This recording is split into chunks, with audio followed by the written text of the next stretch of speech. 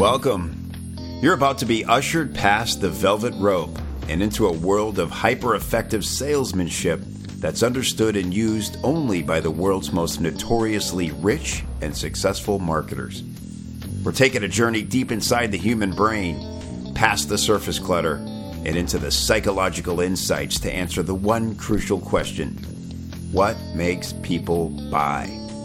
I'm your host, Kevin Rogers, along with the most ripped off and respected copywriter alive, John Carlton. And this is Psych Insights for Modern Marketers.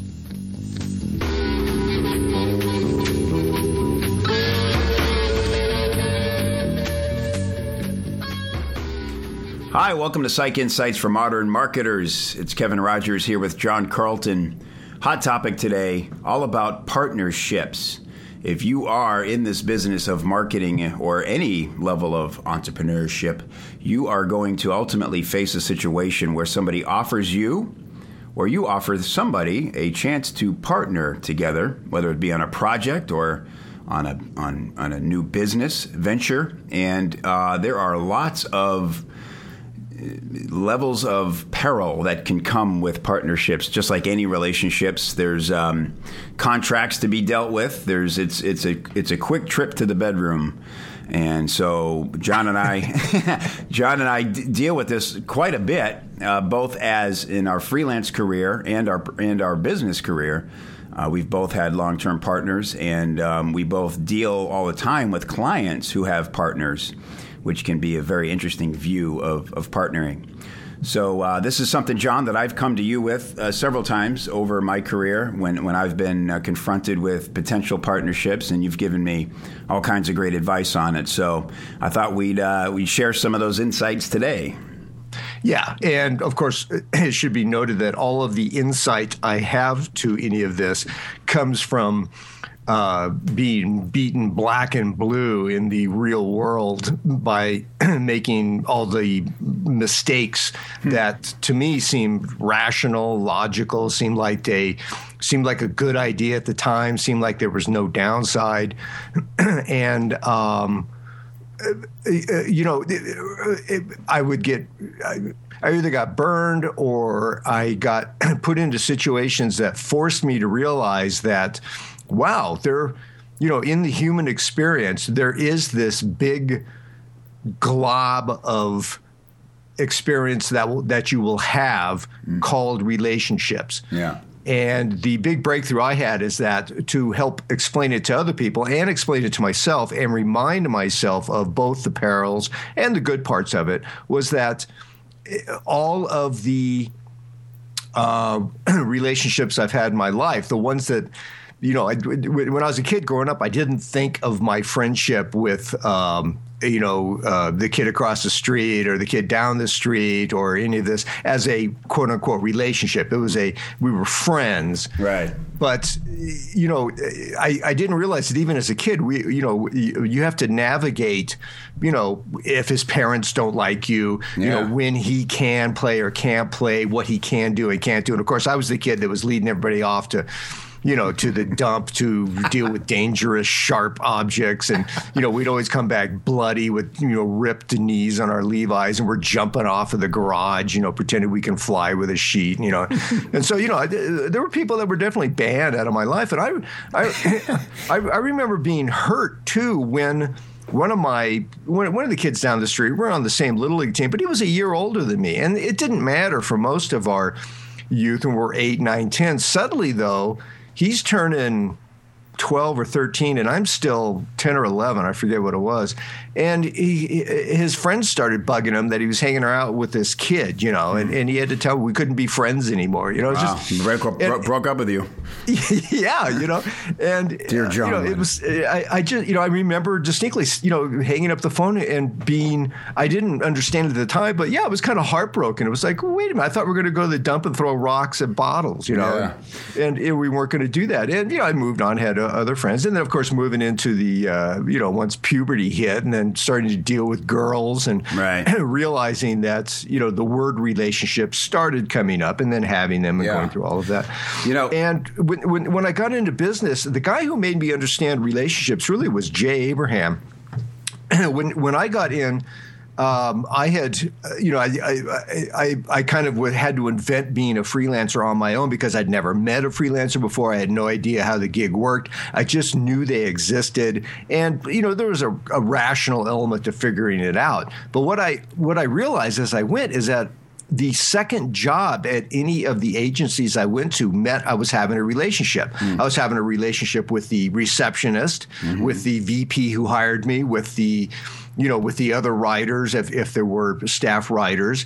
And, I didn't take any of that stuff for granted. And I was starting to work all this out in my head. And then Jay came along, and he was the master of what became known as affiliate marketing, but he called it parasitical marketing, I think, at the time, or parasitical relationships. But he didn't mean it in a bad way. He meant that work out relationships so that when the other guy makes money, you make money, so that, you share your list with other people for an exchange to be able to go to their list. And he worked it all out. He didn't, he would also routinely, I don't mean to trash Jay, but I don't think Jay would be shy about sharing this himself if he was here.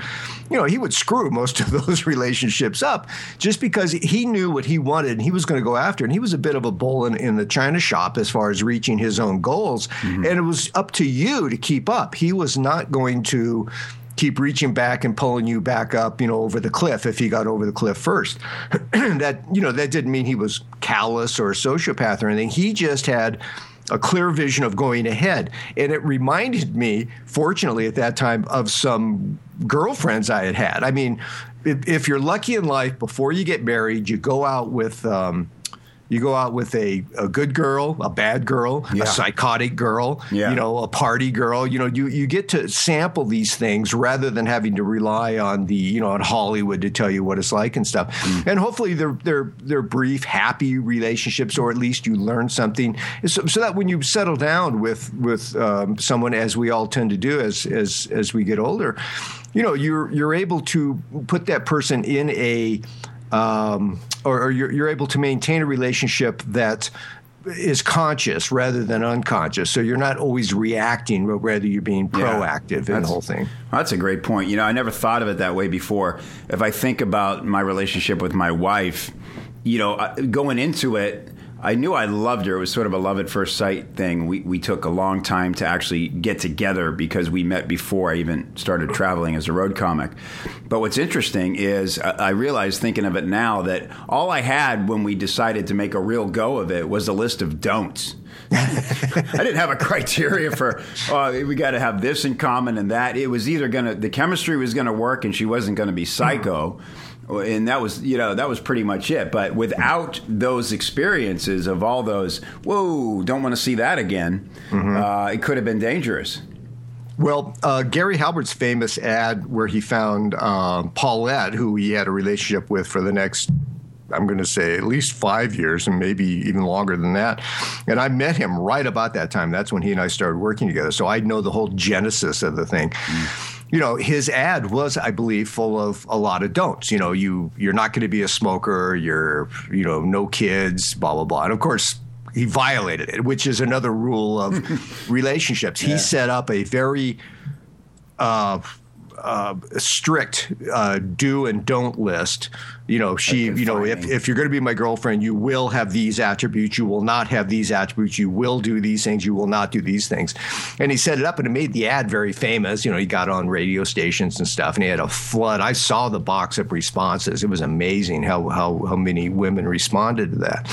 And he violated, like half of them when he finally chose the woman that became his girlfriend for so many years. She was a smoker, although she tried to quit. She came with 2 young children, recently divorced, I think. I'm not even sure she was, well, I'm not going to get into that. But anyway. It's interesting. I wonder if you were to look through those responses, how many of those women were up for the challenge of changing his mind about that stuff? You bring that up, and I wasn't going to talk about that, but here's the thing about that. I don't know if you ever ran an ad or not. I actually had run an ad myself in the local beach paper. They had just started a section of, you could, in the local newspaper, you could have a little mailbox, and you would run an ad in their paper in the one ad section under, I forget what they called it. It was a nascent area of meeting other than meeting by happenstance in a coffee shop or through friends. So, so you'd write a little ad and people would respond, and you'd have a little mailbox, and it would be physical letters that you're trading back and forth. So I already had experience in this stuff. And I realized that women, from my standpoint, and women have since verified this, people just ignore it. People ignore what you want and what you don't want when you write this stuff out. They will make us, excuse me, I would always put, as Gary did, sense of humor an absolute must. It's pretty funny because Paulette, who he was with, had no sense of humor whatsoever. It used to drive me nuts. But and I would have women come back and tell a bad joke, or something, just to prove I have a sense of humor, to tell a joke, which of course, as you and I know, the humor I'm looking for is witticism, is back and forth, is an understanding of what's funny and what's not an ability to tell a joke. But that was the best they could do. The women who actually had a sense of humor would actually incorporate it in their response. It was just, well, you seem like a son of a bitch I'd never want to sleep with, so let's get together. Those are the ones that you realize what's going on. You're playing above the rim with that kind of stuff. Right. And when you bring this back to the business aspects, and just to finish the part with Jay, Jay was to the casual observer, a guy like Jay was a one-man band, more or less. Because Jay was if you dealt with Jay, quote unquote, or Jay's World, he did have a secretary/receptionist. But he also had a manager. He had a guy in the office who was actually Jay's manager, who would deal with a lot of the people, the clients. But the people always thought of Jay as being this one-man band, and he wasn't. He had an organization. It was about 3 people on the payroll, plus this whirling world around him of people like me who are freelancers and stuff. And I traded doing free writing for him in exchange for hanging around his office. Best deal I ever did. So I wrote essentially for free, but when I was out and about, I would just stop by Jay's office, walk in, be totally welcome, be able to walk into his office, walk all around. I had total run of the place. And that was where a big part of my education happened. And I noticed how these relationships were going. Jay did not have a good relationship with his partner, quote unquote, the guy who was like managing the joint. He just, they didn't talk. They weren't friends. They didn't hang out together. This guy had a tough job, but he did it because the money was good. Jay had like no relationship with the receptionist whatsoever. And it looked dysfunctional on a lot of levels, but it worked on the business level because Jay was one of those guys who was, an adult in the room, and he was going to get what he wanted. So it was up to you to make sure that what he wanted was going to jive with what you wanted. So you would get what you wanted in the course of him getting what he wanted. Yeah. And, we all know or have known, or maybe we were people like that in the dating field. But there's these instantaneous establishments of alpha control, the alpha in the room. And, Gary Halbert and I, one of the reasons we got together is that he was a classic alpha, a silver-backed, ape, as we used to say, the biggest guy, the 800-pound gorilla in the room. Yeah. And I was, a shrink actually told me this. He says, the shrink says, I know what you are, Carlton. Don't think I'm not doing this. He says, you're a secret alpha. You like to maintain that you're not, and you're behind the scenes, but you're actually controlling a lot of this stuff. And I hadn't thought about it, but I was repelled by the silverback males stuff of Gary. Gary used to say his favorite hobby was self-aggrandizement. He would build himself up, and he was very comfortable with that. He liked that. Yeah. I was appalled by that. I'm a shy, kind of reserved guy, but I wanted the effect of that too. So I started realizing all these different levels of stuff that are going on, and of course, what Jay was doing was setting up partnerships all the time. This is to finish the thought. I'm sorry I took such a long way to get around. But he would set up, when he took on a client, it was actually a partner relationship. And I realized this. It was different than me going down and doing some writing for an agency downtown where I might start to have a relationship with the creative director. And if she liked me, she'd call me back and I would get more jobs. So I worked it out that way. But my stuff was always stepped on. They never ran the stuff I wrote as it was written. It had to, it was like copy, by committee. Mm-hmm. And all this stuff was going on.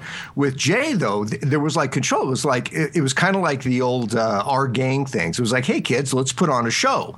And then somebody would naturally fall in charge. So Jay was Spanky, and it's just, okay, you're going to do this, you're going to do this. And if people happily obeyed, then everything went fine for the length of the partnership. Yeah. I noticed some of these people who were essentially partners in a project, co-owners of the idea or the project, they might wind up doing a lot of the work. But I noticed they were often surprised when there was no subsequent partnering to be done. When the job was over, the job was over. It was up to you if you wanted to bring something else to the game to present another project to him. Mm-hmm. But he was not going to do that. He was not going to expend any energy trying to think of other ways to work with you because there was a long line of other people waiting to work with him. So he was in the alpha seat. So these realizations just started tumbling into me about how. And I'm not going to get into the gory details, but I came of age living in a place in high school. My high school was more or less run on rules from the 50s, even though it was the late 60s. And I was an hour outside of LA, so there, I had hippies in my class, and I had sexual adventures and all this stuff. But I was not one of them, and I wanted to play sports, and I was just observing everything that was going on. Months out of graduating high school, I completely transformed. I became a revolutionary type hippie. This is 1970. My college career was 70 to 74, and that was the height of the sexual revolution. Everything was changing. My girlfriend that I had in the dorm, I moved in with her in the dorm. We were living together actually illegally, I believe. She informed me that there was no good girl, bad girl dynamic going on. It was like I had to get that out of my head, which was a 50s construct. You fooled around with bad girls, you married a good girl. And It was the second wave of feminism that was sweeping over was just destroying all of that. It was like, if you want to have fun, if you want to essentially get laid, you got to get rid of this stuff because the dinosaurs in the dorm were not having any fun at all. And so I got a good dose of all kinds of relationships and all kinds of experimenting in the way men and women work together. And it was a great education. I really enjoyed it. I got my heart broken. My heart soared, in the clouds. I had all of this stuff going on in a very, very short period of time. It was a graduate course in relationships.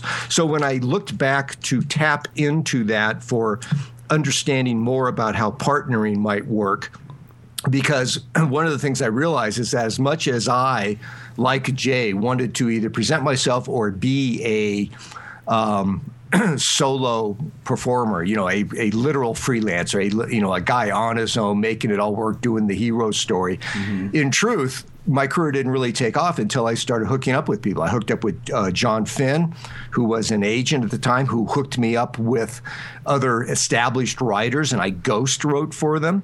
And, these were partnerships. These were relationships. Some of them lasted a year. Some of them lasted one project. Some of them lasted for, a very, very long time. And it was great. It was mentoring. It was partnering. It was moving beyond the restrictions of trying to do it all on your own. Yeah, it's great. I want to go back quickly to, you brought up a great point about personality types and knowing yourself, right? I think that's a key thing. And, it's funny. I know you mentioned on Facebook that you're rereading On the Road. And I think one thing you and I have in common is sort of a deep identity with Sal Paradise in regards to the fact which is Jack Kerouac's character in On the Road, right? And very much him. It's all very autobiographical, and so that he was the observer, right? He was learning about himself, and he was fascinated about his own inner workings, but mostly he was just thrilled to sit and watch all these crazy characters around him and sort of report on it. And I think, that all great copywriters Well, it's one or the other, but you have to have, that falls into empathy and all these other, just motivation, just being fascinated by the people's motivations. And it also is an important thing to discover about yourself so that you can begin to match personalities. Like, I don't know how effective these personality tests are, and I would certainly never ask somebody, "Hey, before we do this, are you an ENTJ? Yeah, what's your number?" Right. But it is important to do an internal dialogue, and I don't know if we've talked about this on this show, but something you taught me is, take a minute, take a walk with yourself and ask yourself the deep questions. What do I want from this? What am I good at? What makes me happy? What things have I falsely labeled myself as that I'm truly maybe not?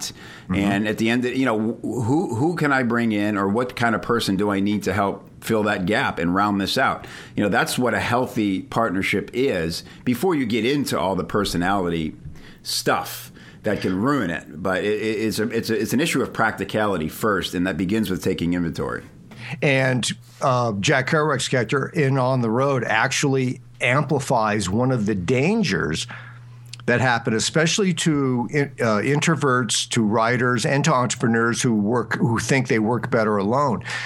When you meet a quote unquote stronger personality, and that doesn't mean they're stronger than you physically, that means it's a more dominant, let's call it an amplified personality, a big personality, one that fills the room. Yeah. Introverts are often bullied or allow themselves to be taken in by extroverts who like Moriarty, Dean Moriarty, which is what's his name in the book? Neil Cassidy. Yeah, Neil Cassidy, who is just this guy of boundless energy, of boundless sexual reserves, of always tapping his foot and needing action and needing to charm anybody. Yeah, right. But what happens to Sal happened to me when I was younger. I would often find myself doing this. I would start to adopt the verbal tics of some of the guys I was hanging out with who had big, oversized personalities. Yeah. And I would catch myself not wanting to, quote, be them, unquote, but rather being so influenced by it that as I went into my extrovert personality, which is like a coat that introverts put on when they need to be an extrovert, I was heavily influenced by some of the larger personalities around me. Yeah. And I tried to stop that because I actually had some friends say, "John, you've changed since you started hanging out with so-and-so." Yeah. And I would think, wow, I actually have. But that was mostly when I was younger. And I noticed that in On the Road, how much Kerouac was influenced. And rereading it, I've actually come across 2 instances that he's written about where friends say, "I don't like you when you hang around Dean Moriarty." His aunt/mother said it, and his friends said it, and Ann Charters, who did his biography, or his biography, it actually does the foreword to many of the versions of On the Road, talked about it too, how people didn't like him around there. He liked himself very much around there because it was alive and stuff, but he had to cut himself off of it. Mm-hmm. So Kerouac knew that he would die if he became Dean Moriarty, or if he allowed Dean Moriarty to dominate him. To the point that he gave up his own goals and stuff and became a partner in the adventures that Dean was going on. So while he was doing that, while he was going after adventures, going cross country, driving with Dean one time, hitchhiking on his own other times, always having Dean in mind, he had to eventually break away from it. He had to find out who he was in this mess and move back from it. And it damaged the relationship. And, there were a lot of things going on. These guys weren't trying to make money together. Yeah. But in a way, Jack Kerouac looked at it as a semi-professional relationship because he knew he was going to be writing about it. He knew this needed to be mined. And he threw himself into the research, essentially. Right. This may be going over the head of anybody who hasn't read On the Road, but it's such an iconic novel. It's such a part of the American consciousness that I think most people understand. It's just the American dream, as outsiders understand it, is get a good job, marry a good woman, have 2.5 kids and a house in the suburbs. And the other side of that is the side that a lot of people, certainly the writers, Kevin, that you and I hang out with, and other people are looking at the other side of that. And some people may call it a darker side. I just call it a more interesting side, which is there's a lot more to life than just settling down as fast as you can in your 20s. Yeah. And it's the same in business. I think entrepreneurs often come from a job where they could sit at that desk for the rest of their days and get a retirement, or at least that was the classic way of looking at it for many years in the American life. And they just say, I don't want to do this. And a lot of entrepreneurs take a pay cut when they go off on their own. A lot of entrepreneurs encounter problems immediately. It's not an easy ride. And if they have someone with them in a personal relationship, a wife, for example, or a husband, if they're a woman doing this, or if they're gay, I guess, a spouse who says, no, I don't want you to do this. I'm not going on this, what you call an exciting entrepreneurial ride. I'm not going on the ride with you. I want stability. And then you have to realize, wow, we just came to a crossroads here. And either I'm going to give in or they're going to give in, but we ain't going together down one of these forks of the road. And this is the way a lot of things happen. I just want to say, just tying this back into business, when you get into business, and you're choosing somebody, and you think, I'm tired of working alone. I'm going to bring a partner on. And you look at the people around you, people who are available to you to become a partner, you may not, no matter how aware you are of what you're doing, you may not automatically choose the person who fills in the blanks in what you bring to the game. As you said, the person that, fills in the blanks of what you have, which would be a perfect fit. If it was hand in glove, that would be great.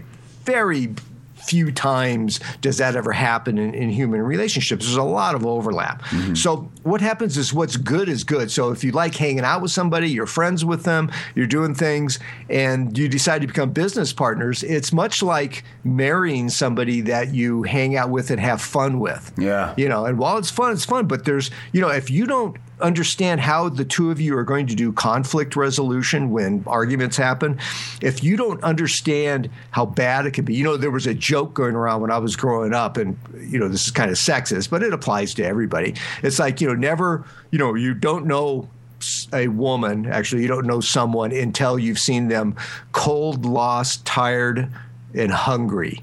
It's tired. I think that's it. And then you see the quote unquote real them. Well, that's not the real them, but that's a portion of them. Right. You're going to see how they are when they're cold, wet, tired, lost, and hungry. Yeah. And how they handle that. It's kind of like a simple thing on dating sites. They talk about watch how the other person, on a first date handles the waiter or waitress. Right. That's an insight into the way they deal with other people. It could be a deal killer. It could be just something you become aware of, and maybe it can be changed. I was certainly able to be changed. I was very malleable when I was growing up. When I moved in with my girlfriend in the dorm, I was 21 going on 15. I mean, I was so inexperienced at the time, and she was 18 going on 30. She was very experienced. And I was, even though I presented myself as this put together, kind of wacky dude, who had it all figured out. In truth, I didn't. And I was very open and willing to adapt to anything. So I learned a lot, and I was willing to learn how to be a better man, how to be a better boyfriend, how to be how to do my part of making a relationship work, which isn't standard equipment in human beings. Right. We don't come into adulthood, knowing how to make things work. Right. And often our parents aren't helping us at all. Our parents have distant or weird or vacuous relationships, or a lot of us, as we talked about in the other show, people come from divorce or broken families or all kinds of things go into the mix. That nothing nixes the possibility of future relationships. It's just, it might raise the level of consciousness you'll need to attain before you have a good one. Right. So when you're in a business, I'm one of those guys who didn't necessarily follow my advice. I became business partners with Stan, who I was friends with for 15 years at the time. And he and I had to make an agreement that if the business part of our agreement here ever infringed on the friendship, we would end the business part. And we haven't had to do that. We've come close. But I had been with him in enough situations where I understood how we did conflict resolution because we had traveled in Europe together for a short period of time. I had watched him go through some relationships. He watched me go through some other relationships. We knew how things were. So we went with our eyes wide open. And even so, there were some problems here and there. But we've been partners for a very, very long time. Very happy with the guy. He's the first guy I call for advice when I need stuff. I'm the first guy he calls. And, but we totally understood. And this should have, from the outside, been a match made in heaven, yet every match made in heaven is still going to have some demons, hovering around the edges. Nobody's perfect. Nobody brings a clean slate into a relationship. In business, this is amplified it's mostly about money. A good marriage, you should figure out how you feel about money and how the other person feels about money before you get in deep with someone. Yeah. Because money is one of the top reasons why people get divorced. So-and-so is not making enough. So-and-so is spending too much. The other person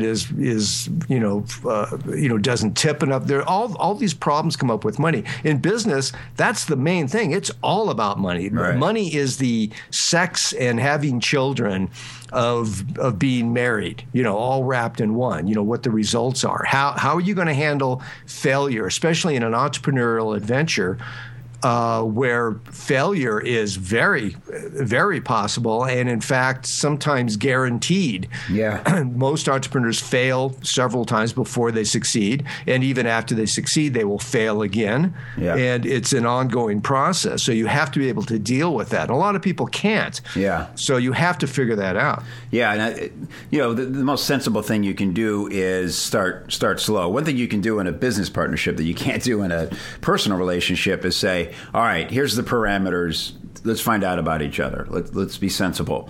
We're going to do one project and then we're going to see, right?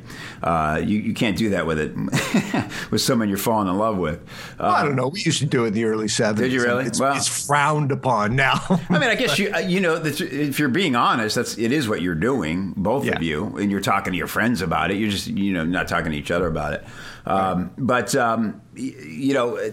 I've known people in situations where it starts to work and they just go with it, and next thing they know, they're so embedded with a partner that when other opportunities begin to arise, it can get complicated. You know what? That's a great point. I got to interrupt just to amplify that. There is a hidden impetus and energy in even a small relationship, even a short relationship, a business relationship or a business partnership, an impetus that will push it towards it's almost like it seeks a permanent state. It's like this is a law of resolution. It's like it doesn't like ambiguity, and it wants to start to cement. And this will happen even with no matter how clear you make it with somebody. We're going to do one job together, and then we'll re-examine it. And by the time you get to the point where you think you're re-examining it, they're already thinking, no, we're partners for life now, dude. And right. The level of consciousness. This can happen to very conscious and aware individuals. There's something about the human need for socialization, for relationships, for doing stuff. People that look into, what is the history of human relationships? I mean, when you look into it over the course of recorded history, most marriages were arranged or were matters of family affiliation or convenience. When you're living a subsistence life, the other partner has to participate in the gathering of resources, and if they aren't, you don't do that. Most early civilizations were polygamous. There's all kinds of strange things going on there. So there is no one way of doing it. I mean, just get that out of your head. There's also no one way of doing partnerships. You can do all kinds of stuff. The reason lawyers get involved is because in our society, in Western society, we've established a list of expectations of how partners will happen.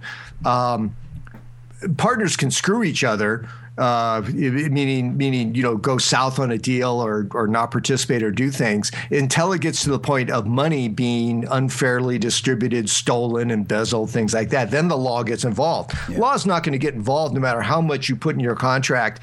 If you and I did a partnership and I wrote in Section 3 of this contract, Kevin will never piss me off. If he does, the contract is null and void. That's just not enforceable in a court of law. What is piss off, sir? Can we define piss, please? Yeah. Well, I was just pissed. That's all. You can't legislate petulance. All of us at any given time are wrestling with these multiple demons. I think we talked about it in the adult and the control room show, which was show number 2 or something. There's a lot of demons vying for control, and some of those demons are childish, they're selfish, they're sociopaths, they're all kinds of stuff. And all of this stuff is going to rear its ugly head. There will be infidelity in a business relationship. It's like I just went through this with a friend of mine. He said, wow, I just found out this guy I've been doing a lot of work with. This guy's a writer. He says, I've been doing a lot of writing for this guy. He thought that I was only working with him. When he found out I had another client, he got really mad. He even hung up on me, and I was laughing. I was saying, yeah, you never had that happen back when you were dating and, in high school. He says, well, yeah, but this is business. And no, it's not. It's a meta level of human interaction and relationships and things going on. And people get their heart broken over the strangest things. And, there was, who was that woman, early woman comic in the 80s? They actually gave her a TV show. She was pretty funny, but she talked about Boozler. Yes. No, not Elaine Boozler, the other one. And she talked about how she had led a white trash life, lived in a trailer and had Roseanne Barr. Yes. No, close though. But anyway, actually those are two good examples. So, and she talked about how, she got divorced when she, one of her jokes that I remember was a young woman, a newlywed, came to her sobbing saying, my marriage is over. And the comic goes, why? And the woman goes, he won't put the toilet seat down at night, and then she goes off on this riff. She goes, come here, child. Let me tell you a little bit about life. He says, this is nothing. When he starts screwing your sister and spending all of your savings on betting on a greyhound at the dog races, and then she just goes off on this. And it's hilarious. But in interviews, she talks about all of this stuff happened to me. That was her learning ground, and she made jokes about it. It turned out to be a pretty good career that she had in the early '80s. But it was the difference between reality and what people will get pissed off about. And I've known several divorce lawyers. I have one in my mastermind of very, very smart individuals. Yeah. And they talk about how, especially with men, they don't know it's coming. Most divorces are initiated by women. Yeah. And in business, I would say, let me try to make this point without stepping on anybody's toes. The reason women initiate most of the divorces is that they're more involved in the life of the relationship. The relationship is alive to them, and they understand if it's on life support, or if it's healthy, or what's going on. And the man is actually looking at different cues as to whether he's okay with the relationship, and it has to do with his own comfort levels, and it's largely unconscious. So they are almost always dumbstruck. They're cold cocked. They're ambushed by this, and even if it's all their fault, right. And the woman will say, how could you not know that I've been unhappy for 2 years? And I don't know, because you kept cooking dinner and, Another common one is, I was happier when we were broke. And the guy thinks, excellent point. Look what I've accomplished for us. And they're going, no, you kind of did this for you. You spent 9 hours with me in the last 4 years while you were building this, and it sucks. How could you be so ungrateful? Really good point. And a lot of times, my early relationships that I had in as a copywriter, where I would ghostwrite or work with other writers, and I worked with a number of the best writers in the biz. I was so lucky. But it was like, what do you want out of this relationship, and what is going to define a successful relationship for this? And for most of the other writers, they were pros looking to find a writer that they could get along with. We didn't need to be best friends, although we became friends in some cases. In other cases, we didn't. We never exchanged another word after the relationship was over. But to have that clarity of what was happening, it was good as a business relationship as long as the pieces worked. And, I was happy with what he was paying me, and he was happy with the writing I was doing. It was fine. But I worked with a writer who shall remain unnamed, who was huge. He was one of the first A-list writers I ever worked with. And I wrote I ghosted for him. He would pay me $2,000. I would spend a month, and $2,000 was a lot back then in the 80s. I would do most of the writing. He might fix it up or so, and then he would give it to the client, who would mail a gazillion direct mail pieces. And he only made money if the pieces worked. So he paid me $2,000 out of his own pocket. So as he saw it, he was taking all the risk, and of course he was right. However, if what I wrote worked, he would make $100,000, and that started to affect me. It was like, why aren't I getting a piece of that? And, eventually with later writers he worked with, he did start to work with that. But that money thing really came in strong and heavy. It was like, I was so happy to receive that $2,000. Yeah. And to work with this great guy who, made me do 20 versions, of letters, and, had to be perfect. And I learned a lot. Suddenly, it was like, well, wait, why? What used to be, wow, $2,000 to be able to do this, that's great, became only $2,000. That's all I get. Right. Yeah, success breeds insecurity, and money will ruin relationships. Just anything, it ruins every. I feel bad for every lottery winner that's ever won it. It's a great point, and I think the knee-jerk reaction is to just do, hey, let's just call it 50-50 because it's simple, nobody can bitch. But when things begin to really take off, and everybody does the sit back and assess. And if you're in a relationship and it's a split, and you think you're the only one feeling like you're doing the heavy lifting, guess what? Your partner's doing the same thing and having the same conversations. And that's where you talk about that level of communication, finding out how are we going to talk through things. You got to sit down and you got to have meetings, just like, it shouldn't come after a hailstorm of FUs. And then you go, all right, let's calm down and talk this out. And then you hug and make up. It should be, just discussed maturely and say, look, obviously we're in a new scenario here, and let's just write out what we both bring to this, and make sure we're respecting each other, completely here. So I just have to dive in. Excuse me. There are two things you need with any business or any kind of relationship, really. Excuse me. You need a prenup. Yeah. So when you get into a business thing, you need to define, it can be an email, guys. It doesn't need to be a contract, although some people do contracts. But if you do handshake deals, and I am a guy who has done handshake, my best relationships with clients and the various partners I've had have all been handshake relationships. Yeah. Halbert and I didn't have a contract or anything like that. However, I consider myself really lucky that things have turned out the way they have, because they could have gone the other way. Yeah. So if you think a handshake is going to do it, that's fine. But go ahead and have some kind of prenup, even if it's an email where you define what's in your head. Here is what I consider a successful relationship, and here is what I consider a deal breaker. And the important part of a prenup is have an exit agreement.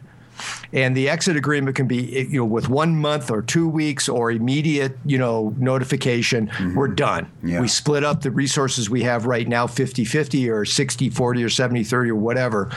And we're done. And hopefully we'll still be friends. But, I don't need to give you a 6-month leeway. I don't need to give you warning.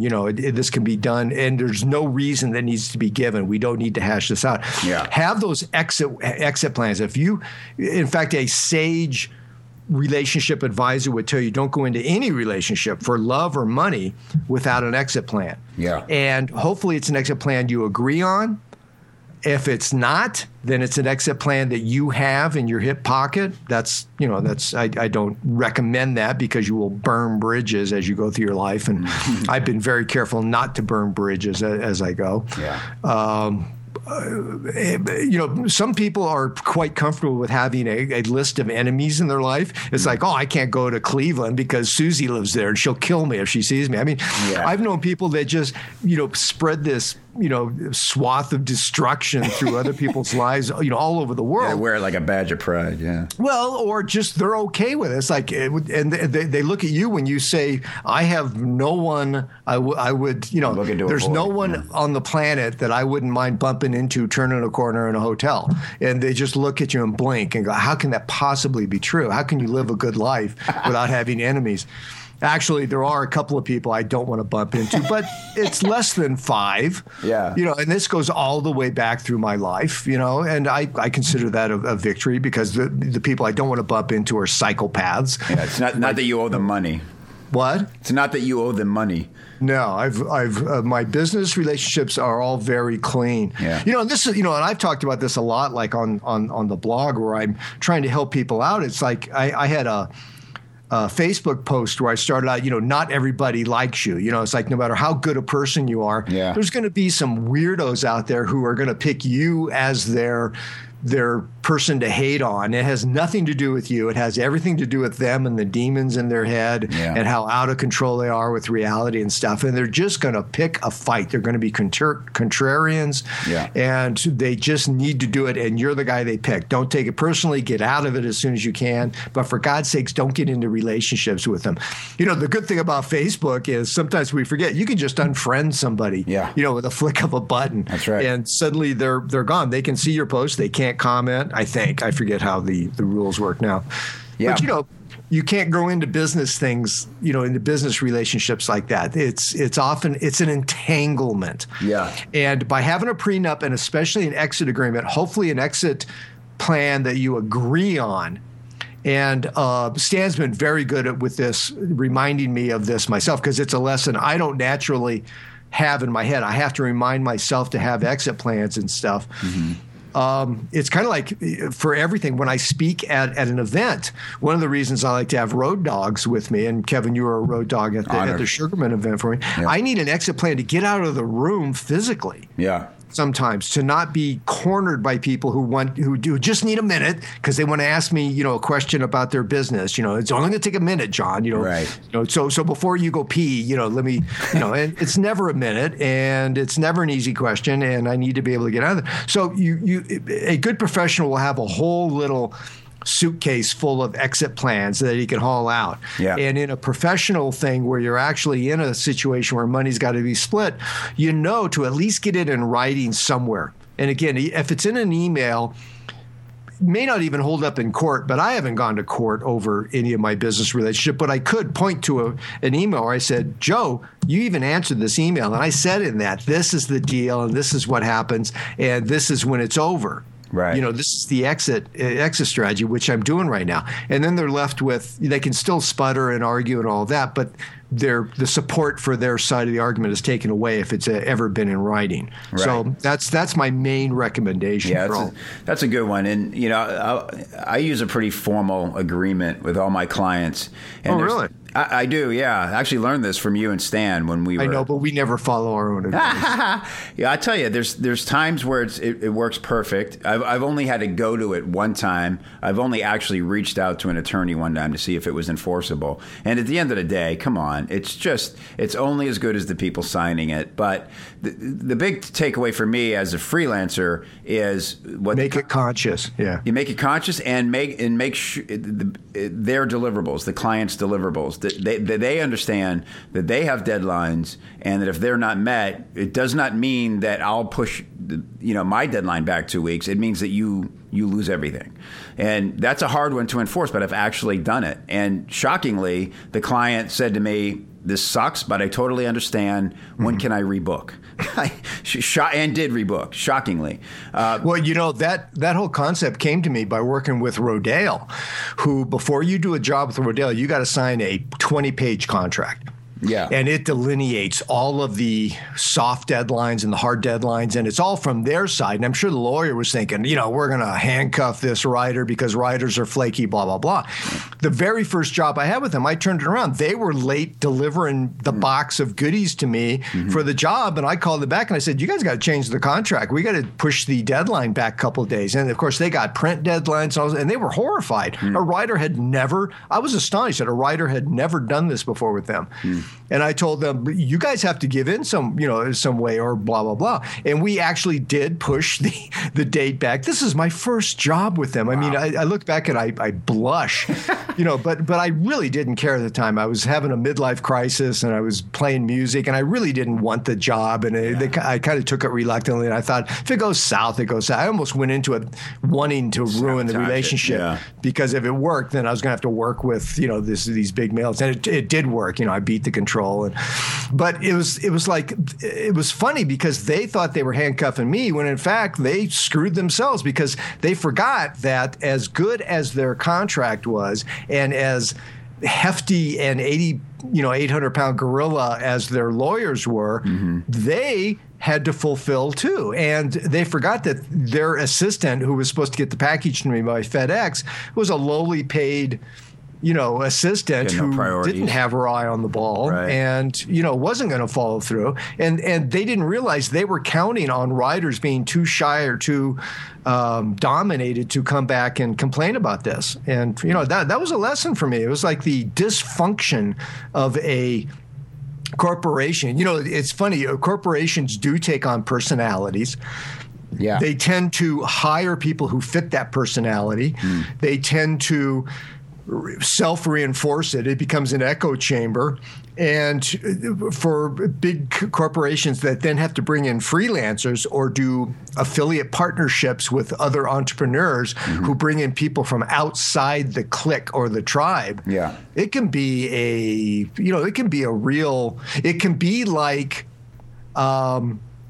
in fact, I will tell a story that Gary used to tell, which is, so I'm not speaking out of school. He used to tell this, but when he met Paulette's family for the first time, she had, I think, 3 older brothers, and they were famous for destroying her relationships. They took great pride in this. And it was a hardcore, I think, let's call it a Boston family, which, Kevin, you know of. These are hardcore Irish cops, let's say. And Gary walks in the front door, and they look around, and they're almost licking their lips, and he says, "Hi, I'm the guy who's screwing your sister. What's for dinner?" And just set them back on their heels, and they had never encountered this. And, of course, after the shock, he was in like Flint. It was like they had never encountered somebody who gave as good as they got. Yeah. And he kind of intuitively knew he had to do that. He had been warned about the family. And of course, for a guy like that, it's just, come on, guys, how tough are these guys? And the worst they could do would be actually physically assault him, which is highly unlikely. So he took it right to the edge. I just find that story hilarious.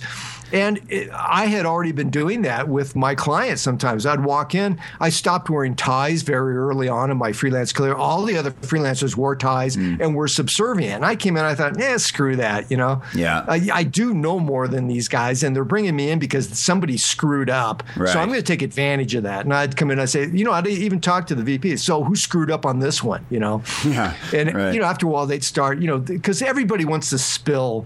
Nobody likes to keep secrets. And once they figured I was this guy who was in on it, I would get all kinds of secrets, told to me by the VP. Well, the the president is getting divorced, so blah, blah, blah is happening in the company. I'm not supposed to know that. I'm a freelancer, but I'd work this stuff out of them by being the adult in the room. Right. So. Yeah, and that's a muscle that you sort of have to just develop over time.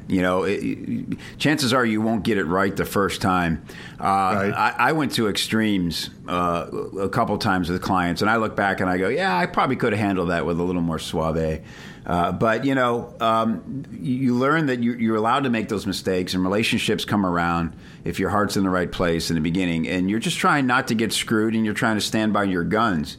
As freelance. And as a married man, you're going to have to give in at certain times. That's right. Yeah. And whether you're right or wrong, you're going to have to give in at certain times for the sake of the relationship. That's right. The relationship becomes the third rail of your life. Right. And, to a degree, you're just establishing that, well, I won't be walked on, but I will be sensible. I will pick my battles. But, yeah, there has to be that opening salvo in certain situations. And as you go along, you begin to read them better. And, there's all kinds of levels of this, like, chasing down your money, trying to collect back ends. There's all kinds of facets to this. But, John, we're at an hour, so I know we want to be sensitive about time. And this, we've given a lot of great stuff. But I want to give you the floor for any closing comments that we might not have covered. Well, I think you just reminded me of something. Maybe we can close on this. It's the idea. People throw around the term deal killer all the time. Mm-hmm. They'll say, "Oh, that's a deal killer." She smokes. That's a deal killer for me. Right. He's got he's in business with a multi-level marketer guy. That's a deal killer for me. You throw the stuff around. I think that's a phrase you've got to re-own. You've got to stop using it flippantly, and you got to start thinking about it, because if you're going to get into business and stuff, there will be deal killers. So you can't use that word, that phrase lightly anymore. Yeah. You have to understand to understand the reality of business situations. It's almost like getting married. If any groom and bride actually sat down and soberly looked at the other person and their life ahead of them, nobody would ever get married. The human race would stop propagating, and the civilized life would be over as we know it. So there is an element of irrationality that happens, and it's kind of and that's not necessarily a bad thing. The most successful entrepreneurs I know have a go for broke attitude. It's one of the big phrases that I've heard over and over again is, what the hell, let's do it and see what happens, which is irresponsible, irrational, illogical, sets you up for possible failure, but it's also the way things get done a lot of times, Right. So it's like, what the heck, let's get married. A lot of people have done that, especially in my parents' generation. They got married at 19, 20, 21 years old. You have no idea, who you're going to be in 2 years, let alone what she's going to be in 15. And yet some of these marriages, my dad was married for 50 years. When my mother died, he liked being married so much he got married again, and he's going on 25 years now with his second wife. Wow.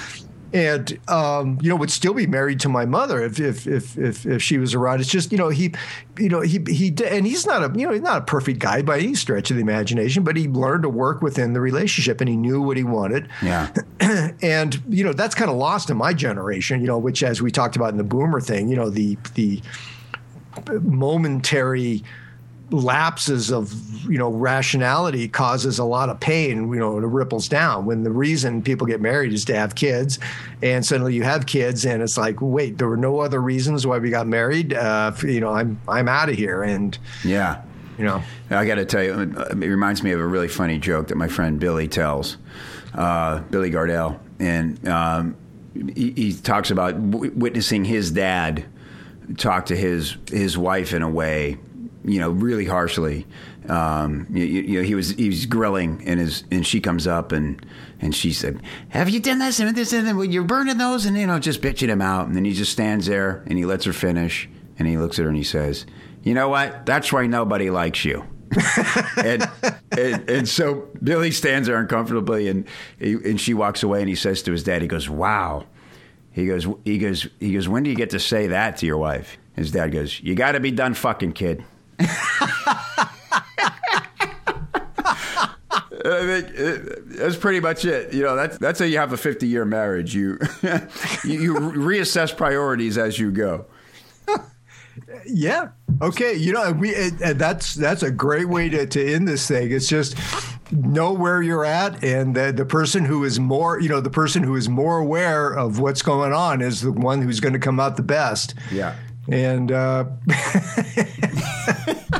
okay, that's a good way to end the show. Right. So listen, we love to hear from you. www.pi4mm.com.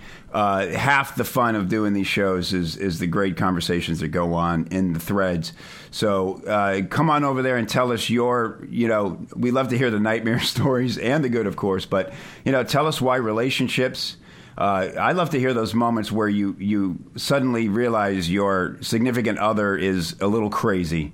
That new reality that happens. So tell us those nightmare moments, the head spinning fully around moments, whether it's a business partner or a personal relationship. Let's have some fun in the comment section. So John, thanks for another great one. And it was fun. And we'll do it again soon. Okay. Bye-bye. Bye.